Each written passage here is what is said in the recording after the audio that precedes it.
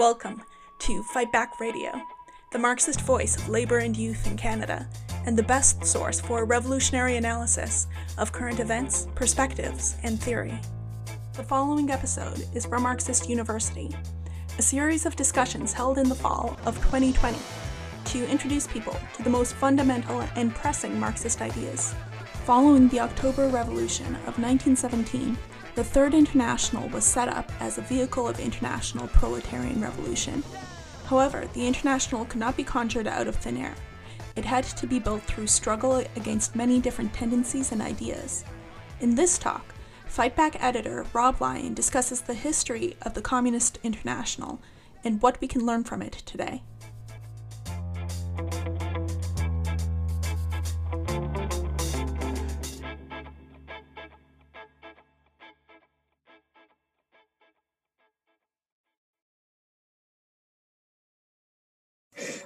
Yes, as Michael mentioned, a new edition of the first 5 years of the Communist International has been released by the International Marxist Tendency in Well-Read Books. And yes, this is a collection of Trotsky's writings from the first four congresses of the Communist International. So following the October Revolution of 1917, there was a revolutionary wave that swept across Europe and eventually most of the world. The Russian Revolution successfully brought the working class to power in Russia, but there were other revolutions or significant revolutionary movements in Finland, Hungary, Bulgaria, Slovakia, Poland, Spain, Italy, Bavaria, eventually the whole of Germany, and there were significant mass movements and strikes in France, Britain, China, and so on. The list is actually quite extensive. In Canada, there was what's known as the Labour Revolt of 1919. I think the most famous episode of this revolt was the Winnipeg General Strike, which spread to over 30 other cities from Amherst in Nova Scotia to Toronto, Edmonton, Calgary, Vancouver. And the Bolshevik Party, in particular Leon Trotsky, and along with him Lenin, and of course many others, they played a key role in setting up the Third or the Communist International, which was a world revolutionary communist party of the working class, and which was established as part of this revolutionary wave that was sweeping the world. And the International wasn't established out of thin air. It didn't simply appear one day. And much like the Bolshevik Party itself, it had to be built through struggle against many different tendencies and many different ideas and through many different events. And so this book collects all of Trotsky's writings and speeches related to those first 5 years of the Communist International, during which the first four congresses of the Communist International took place. And so I guess people may be wondering, why is this important? Why is a book that's collecting Trotsky's writings from 100 years ago from these congresses, why is it important? Why are we discussing it? Well, Trotsky once described the Third International as a school of revolutionary strategy. And I think this is really why the book is important, because it deals with many fundamental questions and problems that the working class movement still faces to this very day. And so this book, and of course the actual congresses themselves, are an absolute treasure trove of lessons for workers and communists to this day. These questions and problems include economic questions, the question of the United Front and the mass organizations of the working class.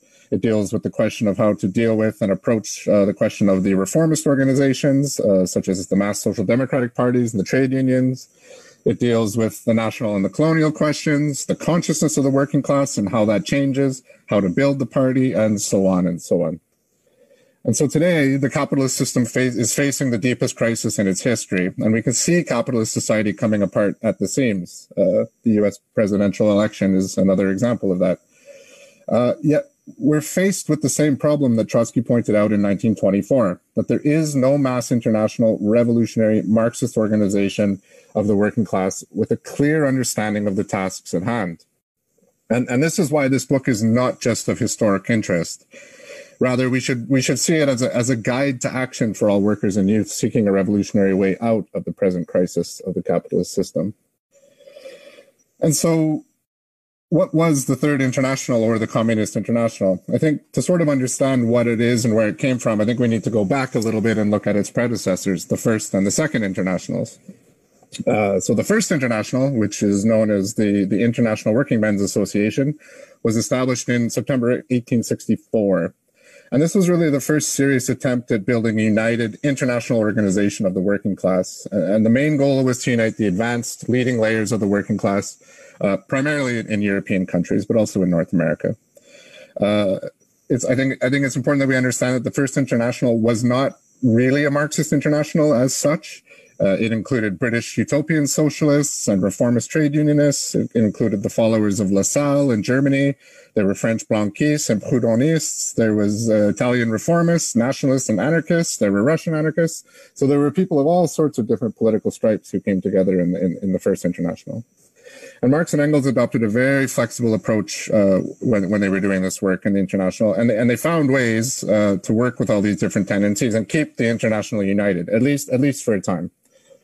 And at its height, the First International was established in more than 10 countries, but it was still quite weak, and many of the sections, in fact, had to operate in semi-legality or completely underground, in fact. But it did manage to involve tens of thousands and at times hundreds of thousands of workers in its various campaigns. And it goes without saying that the ruling class around the world absolutely hated the First International, and they attacked it mercilessly in the press, and they attacked Marx as well all the time. But the International faced a number of problems, and one of these problems was the fact that the labor movement, and in many countries actually, the working class itself was still in its infancy. It was still in the process of forming. There weren't really any mass socialist parties, or at least not as we know them today. And the trade unions, in fact, in many countries barely existed, and in some countries they didn't really exist at all. The Paris Commune of 1871 also posed a particular problem for the First International, and ultimately it caused the International to splinter. The British trade union leaders were on the right wing of the International, and they were generally more conservative than a lot of the other trends. And the tone of the International was becoming more radical at the time of the Paris Commune, and this made the British trade unionists a little bit uncomfortable, actually very uncomfortable. They weren't really revolutionaries, and the Paris Commune actually frightened them quite a bit. So when the Commune was finally defeated, the British trade unionists actually withdrew from the International, and this was kind of one of the first big splits in the First International. And in terms of the left wing, I guess kind of opposite to the British trade unionists, you had a lot of different anarchist tendencies, one of which was around Bakunin. And they kind of thought that the International wasn't radical enough. And so a deep division opened between Bakunin and Marx. Now that question is actually a lot more complicated than how I presented it here, but I won't have time to go into it now. But anyway, the Commune created a very difficult situation for the International. There was a whole period of capitalist upswing that followed the defeat of the Commune, and this, again, helped to pull the International apart.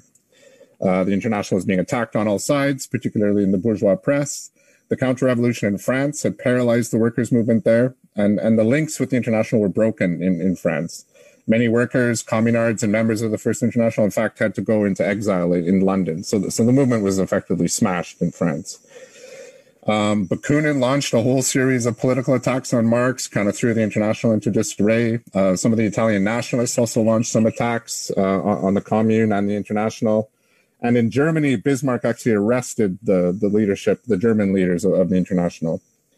And so because of this counter-revolutionary wave that followed the defeat of the Commune, the International lost its base in Germany and France, throughout much of Europe, and it really just couldn't function in Europe. So eventually there was a decision to move the headquarters to New York, and this caused some of the remaining French members, the Blanquistes in particular, to walk out of the International. And then this was followed by more splits. And eventually the whole thing was just falling apart, and it was just descending into infighting and factionalism, and it just wasn't functioning anymore. So eventually the First International was dissolved in 1876. And the First International was never a mass organization, but the historic task of the First International was to establish the main principles, the program, the strategy, and the tactics of revolutionary Marxism on a world scale. It succeeded in laying the theoretical foundations for a genuine revolutionary international. And so in this sense, that we can see the First International as an anticipation of the future. What it did do was establish the basis for the creation of mass social democratic parties throughout Europe, which took place in the 1870s and the 1880s after the First International was closed. And in July 1889, the International Socialist Congress met in Paris. And this Congress launched what became known as the Socialist International, or the Second International. Interestingly enough, May Day was also declared an international working class holiday at this Congress. And it also adopted the principles of the First International, which had been established by Marx and Engels just a few decades before. So in a certain sense, the Second International began where the first had left off. But unlike the first, the Second International began as a mass international and gathered and organized millions of workers around it. It had mass parties and affiliated trade unions in Germany, France, Britain, Belgium, and so on. Mostly European countries, but still. And importantly, the Second International, at least officially in words, was a Marxist international. It was, formally speaking, a revolutionary organization committed to socialism and the overthrowing of capitalism. But I guess it was a misfortune, I guess, that the Second International was actually formed during a long period of capitalist upswing. In fact, this was the same upswing that had caused all the problems for the First International. And Marxist organizations don't exist in a vacuum. The members of the organization, the workers of trade unions, we all live and work in a capitalist society, and this does impact consciousness and understanding of society. And based on this long capitalist upswing, the leaders and the parties of the Second International began to draw mistaken conclusions about the nature of capitalist society. The period from 1871 to 1914 was in fact the second greatest period of capitalist upswing in history, outdone only by the 30-year upswing that followed the Second World War. And it was a classic period of reformism. On the basis of this long period of economic growth, it was actually possible for capitalism to give concessions to the working class, especially the top layer of party and trade union bureaucrats. And although the leadership, such as figures as Karl Kautsky, officially adhered to the idea of socialism, in practice, the social democracy was actually carrying out reformist policies. And this led the leadership and the bureaucracies of these organizations to adapt to capitalist society, and they began to adopt policies of class collaboration. And this eventually led to the great betrayal of the working class in August 1914. Now, prior to this, in the early part of the 20th century, there was a kind of a constant threat of war as the imperialist powers were fighting for control of markets and colonies. And in response to this, in 1907 and again in 1912, the Second International passed resolutions against this coming war. Everybody knew a war was coming at some point. And they declared that the International would do everything to organize the working class to stop the war and to hasten the overthrow of capitalism. However, in August 1914, when the question of war credits, the money basically in the budget for the war, was proposed in the Reichstag in Germany, in German parliament, the German Social Democratic Party, in fact, voted for the war credits, as did the French Socialist Party. And so when the chips were down, the social democracy betrayed the working class, sided with their own national bourgeoisie, and this directly led to the great slaughter of World War I. So with the exception of the Bolsheviks in Russia, the Serbian Party, and as well as some opposition in the United States and eventually in Germany around Karl Liebknecht, the Second International in the main betrayed the principles of socialism and collaborated in the war that resulted in millions of workers fighting and killing each other on the battlefronts of Europe. But this betrayal didn't just happen overnight. It wasn't just a sudden thing. It was, in fact, a culmination of a long, drawn-out process that had been taking place pretty much over the course of the entire upswing. During the war, the parties of the Second International really descended into not just reformism, but nationalism and chauvinism as well, beating the war drums. They called for the defense of the fatherland and defended the interests of their own national bourgeoisie against the interests of the international working class. And after the war, the parties of the Second International actively betrayed the revolutionary movement of workers in country after country, notably in Russia, Germany, and Italy. Now, in many of the articles in this book, Trotsky actually spends quite a bit of time explaining this degeneration of the Second International and its causes. In fact, in the very first article of the book, Trotsky says the following. He says, "The task which had been placed on the order of the day by the Paris Congress, which was the founding Congress of the Second International, has not been realized. The formation of an international is the organization of international revolutionary proletarian action, with one center and with one international political orientation, had not been achieved. The Second International was merely a weak union of workers' parties which were independent of each other in their activity."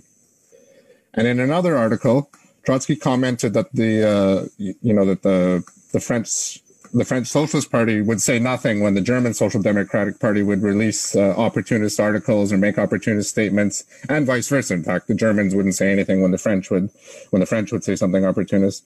And this was because they didn't want to draw attention to the fact that they were also saying the same thing. So they kind of started to just ignore each other and allow each other to kind of descend into opportunist and class collaborationist politics. In the Manifesto of the Communist International to the Workers of the World, which is one of the first documents in the book, Trotsky explained the following. Recognizing the world character of their tasks, the advanced workers have, from the very first steps of the organized socialist movement, striven to unify it on an international scale. The beginnings were made in 1864 in London by the First International. The Franco-Prussian War, out of which emerged the Germany of the Hohenzollerns, cut the ground from under the First International and at the same time gave impetus to the development of national workers' parties. As far back as 1889, these parties came together in the Congress of Paris and created the organization of the Second International. But the center of gravity of the labor movement during that period remained wholly on national soil, wholly within the framework of national states, upon the foundation of national industry, within the sphere of national parliamentarism. The decades of reformist organizational activity gave birth to an entire generation of leaders, the majority of whom recognized in words the program of the social revolution, but renounced it in deeds, becoming mired in reformism and a docile adaptation to the bourgeois state. The opportunist character of the leading parties of the Second International has been completely disclosed, and it led to the greatest collapse in world history in a moment when the march of historic events demanded revolutionary methods of struggle from the working class parties. If the War of 1870 dealt a blow to the First International, disclosing that there was as yet no fused mass force behind its social revolutionary program, then the War of 1914 killed the Second International, disclosing that the mightiest organizations of the working masses were dominated by parties which had become transformed into auxiliary organs of the bourgeois state. Now, in fact, as events in the German Revolution would prove, the social democracy, after years of focusing on parliamentary politics and intrigue, in fact, it became enmeshed in the bourgeois state and became a key pillar, in fact, in the defense of the ruling class and capitalism itself. So there had already been calls to establish a new international by September of 1914, so a month after the First World War started. But the forces of revolutionary socialism were quite isolated, quite small. The famous Zimmerwald Conference took place in September 1915, so more or less a year after the war started.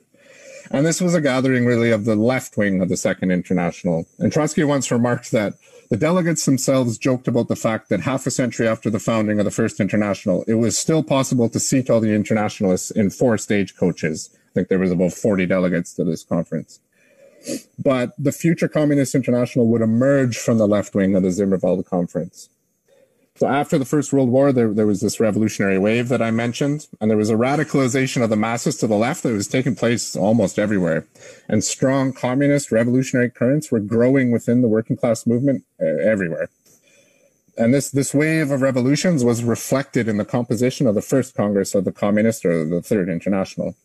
A total of 39 groups were invited, with 15 of these groups originating inside the old Second International. And I think it's important that we understand that the Communist International was not some sort of homogenous bloc. It included the whole of the Italian Socialist Party, which included some reformist elements. It included ultra-left elements from Germany, the Netherlands, and Britain, as well as anarcho-syndicalists from France, the UK, and the United States, including representatives from the IWW, the Industrial Workers of the World. And so this was really an attempt to gather together all the revolutionary currents and tendencies within the international workers' movement, from the left wings of the socialist parties to the revolutionary groups that had stood outside of the Second International. And the Communist International also consciously opened up to groups in the colonial countries as well, China, India, and so on. And this was something that the Second International had actually neglected, and they focused mainly on the more advanced countries in Europe. So when it was founded, the Communist International, or the Comintern, was made up of mainly small groups with inexperienced leadership. But by 1921, it had spread more or less across the globe and had gathered hundreds of thousands of members around it. Mass communist parties were formed or in the process of formation in Germany, France, and Italy. And communist parties made important advances in the labor movement in Great Britain, Canada, and elsewhere. I think when the Communist Party of Canada was formed, it managed to group together about 90% of the activists in the labor movement, which is quite impressive. I don't think something like that was done anywhere else, actually. The Communist International and the debates and resolutions, all the theses and the manifestos issued during these first 4 congresses dealt with all the key questions, ranging from trade union tactics, United Front, the ultra-left tactics, work amongst women, the youth, and so on. And I think it's important to highlight that the Communist International, at least for these first 4 congresses, was a genuinely democratic organization. I mean, it continued to meet, to discuss, to debate. Votes were taken on decisions. It did all of this even during the Russian Civil War. And for several congresses during the Russian Civil War, Trotsky himself would travel to Moscow from the front to participate in the discussions, and then he'd go back to the front to continue the fight against the whites, which also shows you how important the Bolsheviks actually considered the International to be. Now, there's a firm dividing line between the first four congresses, which were genuine democratic discussions, proceedings of a Marxist organization, and the last three congresses, which were exercises in the Stalinist school of falsification. During the first four congresses, unlike those last three, it wasn't a foregone conclusion that the positions of the leadership, the positions of Lenin and Trotsky, for example, would be adopted by the Congress. For example, on the question of the United Front, Lenin and Trotsky started out in a minority, and in fact, they were considered the right wing of the Congress by many of the delegates.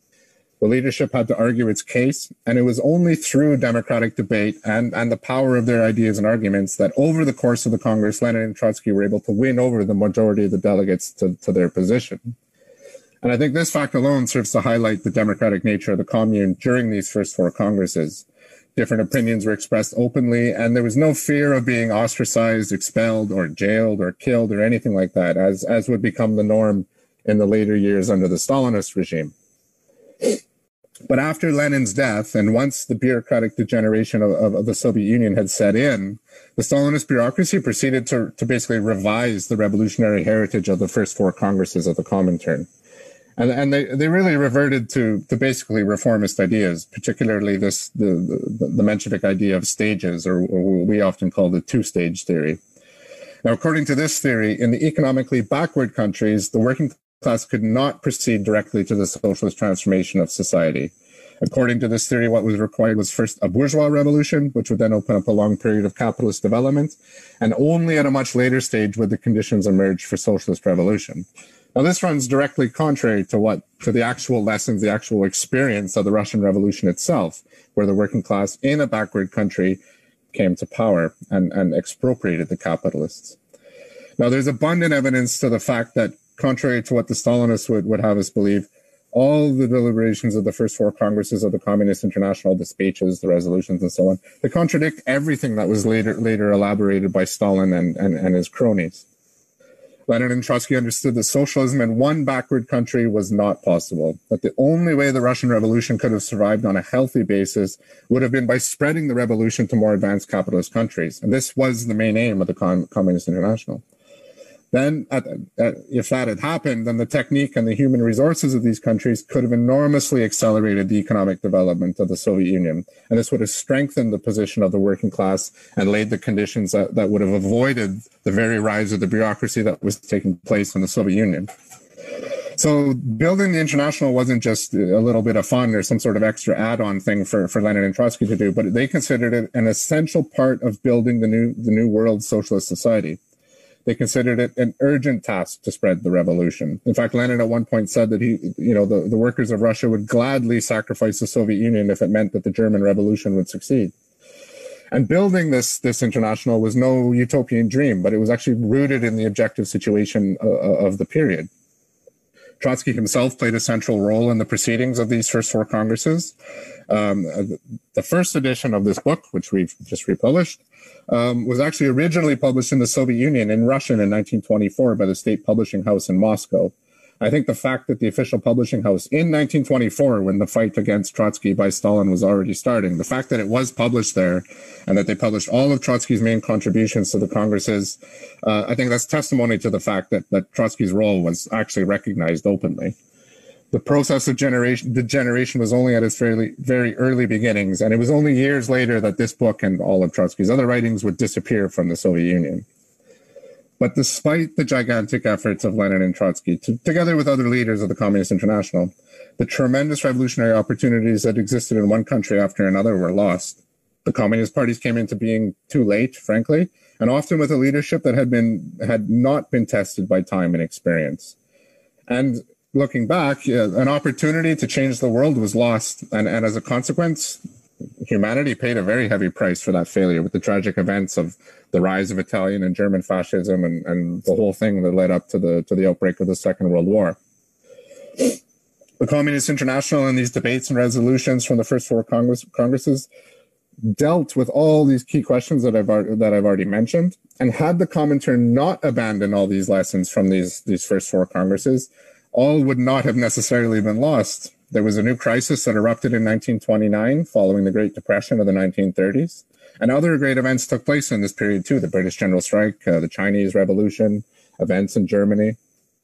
And in Germany, there were multiple opportunities for successful revolution. And then going into the 1930s, you had mass movements and mass strikes in France. You had the sit-down strikes in the United States. You had the Civil War in Spain. So there were still all sorts of revolutionary opportunities throughout this period. And had the Communist parties basically stuck to the principles or applied the lessons of the first four Congresses, in the 20s and the 1930s, they still could have successfully led the working class of Germany, France, and Spain to power, and in other countries as well. And this would have radically transformed the whole world situation and would have changed world history forever. But by the end of the 1920s, the Stalinist faction of the party, and eventually the International, after they expelled Trotsky and the left opposition, they gained full control of the Communist International, and they carried a complete about-face in its analysis and its slogans, its tactics, and so on. And this is very clear in relation to the question of the United Front, on the question of fascism, on the question of socialist revolution in a backwards country, and so on. And the real problem was that the Communist International was born and was still a young organization when the bureaucratic degeneration of the Soviet Union began to take place. And I think the question we have to ask is why the leadership of the Communist International under Stalin abandoned all of these lessons. And the answer to that is partially in the caliber of the leadership after Lenin's death in 1924. It's also partially related to the desire of these bureaucrats to isolate and remove Trotsky. As each revolution in other countries was defeated, as capitalism found a temporary restabilization, the prospect of world revolution began to recede somewhat. And this process of bureaucratic degeneration unfolded in the Soviet Union, and it eventually destroyed genuine workers' democracy, destroyed the Bolshevik Party, and it destroyed the Communist International. In this process, a privileged bureaucracy consolidated its position at the top of society. And it was Stalin who became the living embodiment of that process. Once it had consolidated its position, that bureaucratic caste proceeded to eliminate all the healthy elements within the Bolshevik Party, transformed it from a genuine revolutionary party of the working class into a tool for the defense of bureaucratic privilege. And in order to do this, the Stalinists had to eradicate not only the memory of the party, but physically annihilate the party itself. So Lenin could be removed as a figure, Lenin could not be removed as a figure, but they could hide and distort his ideas. Kamenev, Zinoviev, Bukharin, and other leaders would eventually be physically eliminated by Stalin, in spite of the fact that they had capitulated to him and confessed to crimes that they'd never committed. But there was one Bolshevik leader who didn't capitulate, and he continued to defend these ideas, and that was Trotsky. So once these ideas were abandoned, the leadership under Stalin lost all its bearings, as political positions were no longer designed to further the revolutionary interests of the world working class, but were designed to protect the interests of the bureaucratic clique that had usurped power in the Soviet Union. The Comintern was transformed from a revolutionary organization fighting for the interests of the world working class into a pawn in the diplomatic maneuvers of the Soviet Union. This was seen in the swing towards an opportunist position in Britain and China in the 1920s. And in the Soviet Union, the bureaucracy was following a policy of collaboration with the kulaks, or the rich peasants, and the NEP men, which were basically middlemen that had emerged and become powerful following the opening of market relations in the countryside. And so, because they were following a policy of class collaboration in the Soviet Union, they followed a policy of class collaboration elsewhere, in China and so on. And this led to the defeat of the revolution and the slaughtering of the Communist Party. After this, when the Soviet Union was in danger due to rising capitalist relations in the countryside and facing danger from the kulaks, from the rich peasants, the Stalinists swung wildly to ultra-left positions of the third period in 1928, which declared basically everything except themselves to be fascist, including the social democracy. And this policy prevented the working class of Germany from uniting in the fight against Hitler and allowed the Nazis to come to power in 1933. When this policy failed and the Soviet Union was looking for allies in France, Great Britain, and the United States against a rearming and fascist Germany, the Stalinist bureaucracy passed then over to a policy of the Popular Front and open class collaboration with the so-called progressive bourgeoisie. This basically submerged the workers into alliances with bourgeois parties and led directly to the defeat of the Spanish workers in the Spanish Civil War. And at this point in this process, the Communist International is then transformed from a diplomatic pawn in the hands of Stalin into an active counter-revolutionary force, holding back the working class from taking power at key moments. Now, in terms of sort of why this happened, why Trotsky lost this fight that was taking place in the Soviet Union, I think we have to understand that it's not just a fight between individuals, but it's a struggle between living social forces. Stalin was representing the interests of the bureaucracy and the petty bourgeois layers, the rich peasants and these NEP men I mentioned. And Trotsky was representing the traditions of October and was basing himself on the revolutionary working class and youth. But the Russian Revolution was isolated, and the working class was tired and smashed after years of war, revolution, and civil war. And so the bureaucracy was able to gain the upper hand. Now, in the Soviet Union, you had this problem of the specialists. Most people in Russia at the time of the revolution were illiterate, and it was very difficult for the working class to organize the economy on its own. So they came to rely on old czarist bureaucrats and the intelligentsia, people who could read, basically, to help organize the economy. And these specialists demanded a lot of concessions, nicer houses, higher wages, and these concessions continued to grow. And by a certain point in early 1922, these specialists actually outnumbered workers in the Soviet Communist Party. And then when the International Revolution appeared to have failed, they basically saw all this talk of international revolution as troublesome, as a bother. And they really just wanted to settle down and enjoy the privileges of their position. And this is where socialism in one country comes from, this idea of socialism in one country. And many of the communist parties in the Comintern were relatively new, with inexperienced leadership and members. And they'd seen the results of Bolshevism, and they were inspired by the Russian Revolution, but they hadn't necessarily seen all the years of struggle, and they hadn't seen how the Bolshevik Party had learned all of its lessons. And they themselves didn't have years of struggle behind them to prepare the leadership on how to lead the working class to power, like the Bolshevik Party had.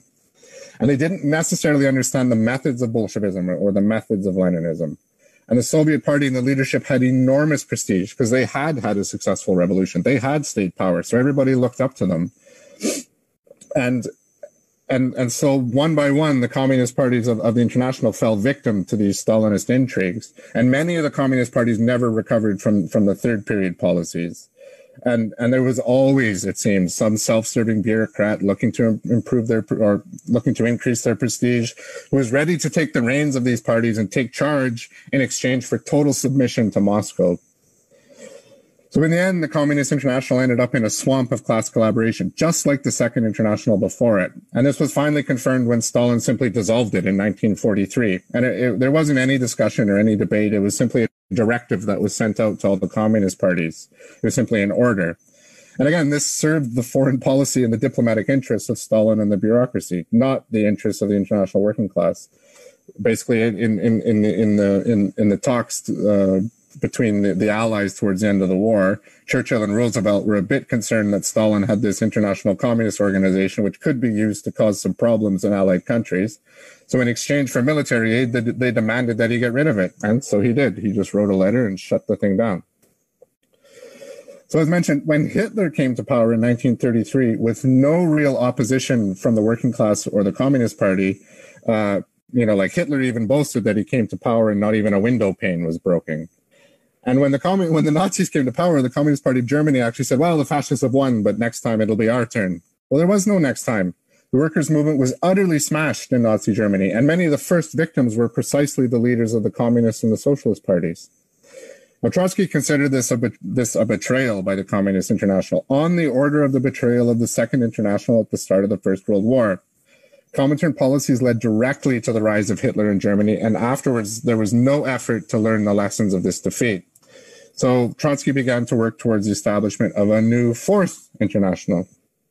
But unfortunately, the groups around Trotsky were quite small. They were quite isolated. Many of these groups had some confusions. They were disoriented with all the events that were taking place, and many of them made some sectarian mistakes. And overall, this kind of reflected the isolation of the Trotskyists from the mass movement. They were kind of stuck between these mighty forces of reformism, Stalinism, and fascism, and all the great events that were taking place. But in the end, the Fourth International was launched in 1938 on the basis of a definite perspective of a revolutionary upswing following World War II. Unfortunately, this perspective was falsified by history. After the war, the revolutionary wave that Trotsky expected, it did take place, but Stalinism and reformism were enormously strengthened after the war, not weakened as he expected. And then, of course, the assassination of Trotsky by a Stalinist agent in 1940 was a fatal blow to the Fourth and its leadership, and it basically never recovered from this. The other leaders of the Fourth proved unequal to the tasks posed by history, and they ended up really just repeating the words of Trotsky verbatim without understanding the method behind what he was saying. And in the end, they ended up not capable of understanding the new situation that arose after 1945. As a result, they made serious errors, which led to the shipwreck of the Fourth in the 1940s, 1950s, and really the breaking up and the splintering of the Trotskyist movement, you know, the source of all the jokes about how Trotskyists like to split and all that kind of stuff. The root of all of that is in this period after the Second World War in the late 1940s. And really today, the Fourth International doesn't really exist as an organization. There are actually quite a few groups that try to speak in its name or claim its heritage, but really to one way or another, all these groups have abandoned Marxism. Some have openly abandoned Marxism, but others have really just descended into being virulent and irritating sects. During the long post-war upswing from the mid-1940s until the mid-1970s, the forces of Marxism were isolated even further, and reformism and Stalinism were strengthened. And the situation is such that today, some 150 years after the founding of the First International, the revolutionary movement has been thrown way, way back, and the forces of genuine Marxism have been reduced to a tiny minority in the labor movement. But there's an essential contradiction here. In terms of the working class, it's actually stronger than ever. It's bigger and more powerful than any time in history. Yet the revolutionary wing of the workers' movement has been thrown way, way back, almost to a situation similar to the very beginnings of the workers' movement, or isolated, like the Zimmerwald lefts after at the start of World War I. Decades of economic growth in the advanced capitalist countries have given rise to an unprecedented degeneration of the mass organizations of the working class. The Second International actually still exists to this day, but the social democrats of today are really left liberals, or not even really left liberals, just liberals. And they don't frankly hold a candle to the social democrats of the past, who at least paid lip service to socialism. The task we are confronted with is roughly analogous to that Marx and Engels faced at the time of the founding of the First International. For decades, Marx and Engels were forced to swim against the stream, which is basically what we've been doing for decades as well. But the global economic crisis from 10 years ago and the one that we're going through right now, these are marking key turning points in the world situation. And the strategists of capital, the ruling class, they can't see any way out of it. The crisis of capitalism is provoking a reaction on the part of the workers and the youth, and we've seen mass movements erupt in country after country, some with insurrectionary implications, including even in the United States. Now it seems we're actually swimming with the stream. People are increasingly interested in socialism and the ideas of Marxism, yet no genuine mass revolutionary international exists at the present time. The central problem can be simply stated. It's a problem of leadership. In 1938, Leon Trotsky stated that the crisis of humanity can be reduced to the crisis of the proletarian leadership. This completely sums up the present situation today as well.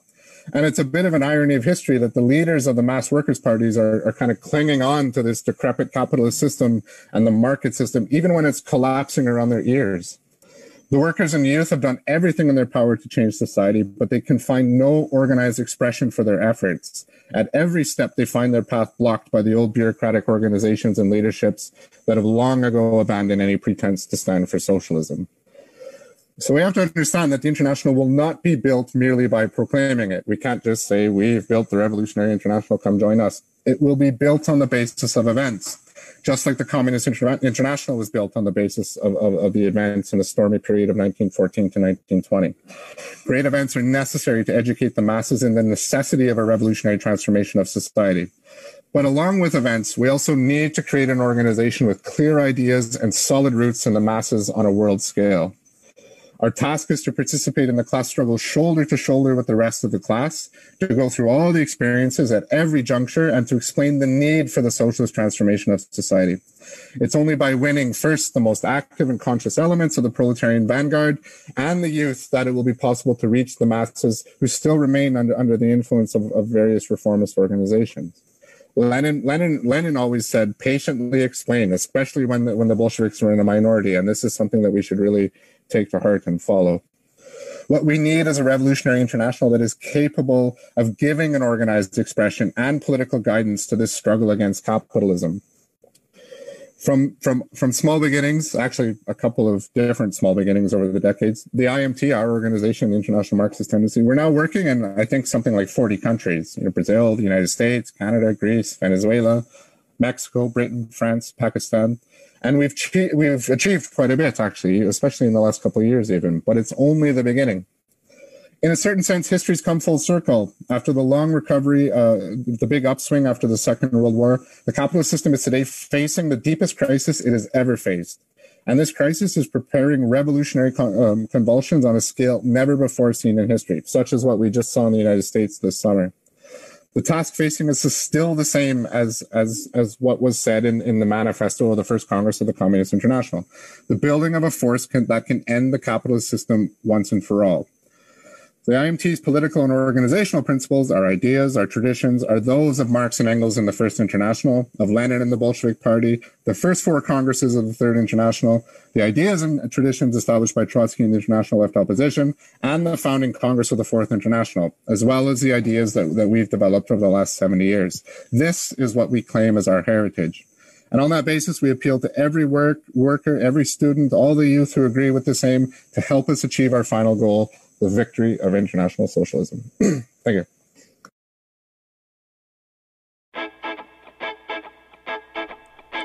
Thank you for listening to Fight Back Radio.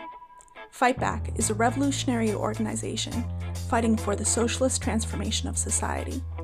We are the Canadian section of the International Marxist Tendency. We actively seek to educate workers and youth in the genuine ideas of Marxism in order to fight back against capitalist attacks and austerity and bring an end to capitalism. However, we won't be able to do this on our own. So if you agree with us, get involved. We can be found online at Marxist.ca, on Twitter, Facebook, and TikTok at Canada Marxists, on Instagram at Socialist Fightback, and on YouTube as Fightback La Riposte. For international news and analysis, check out In Defense of Marxism at Marxist.com. The music in this episode was General Strike by Soul Jazz Orchestra. They can be found at souljazzorchestra.com.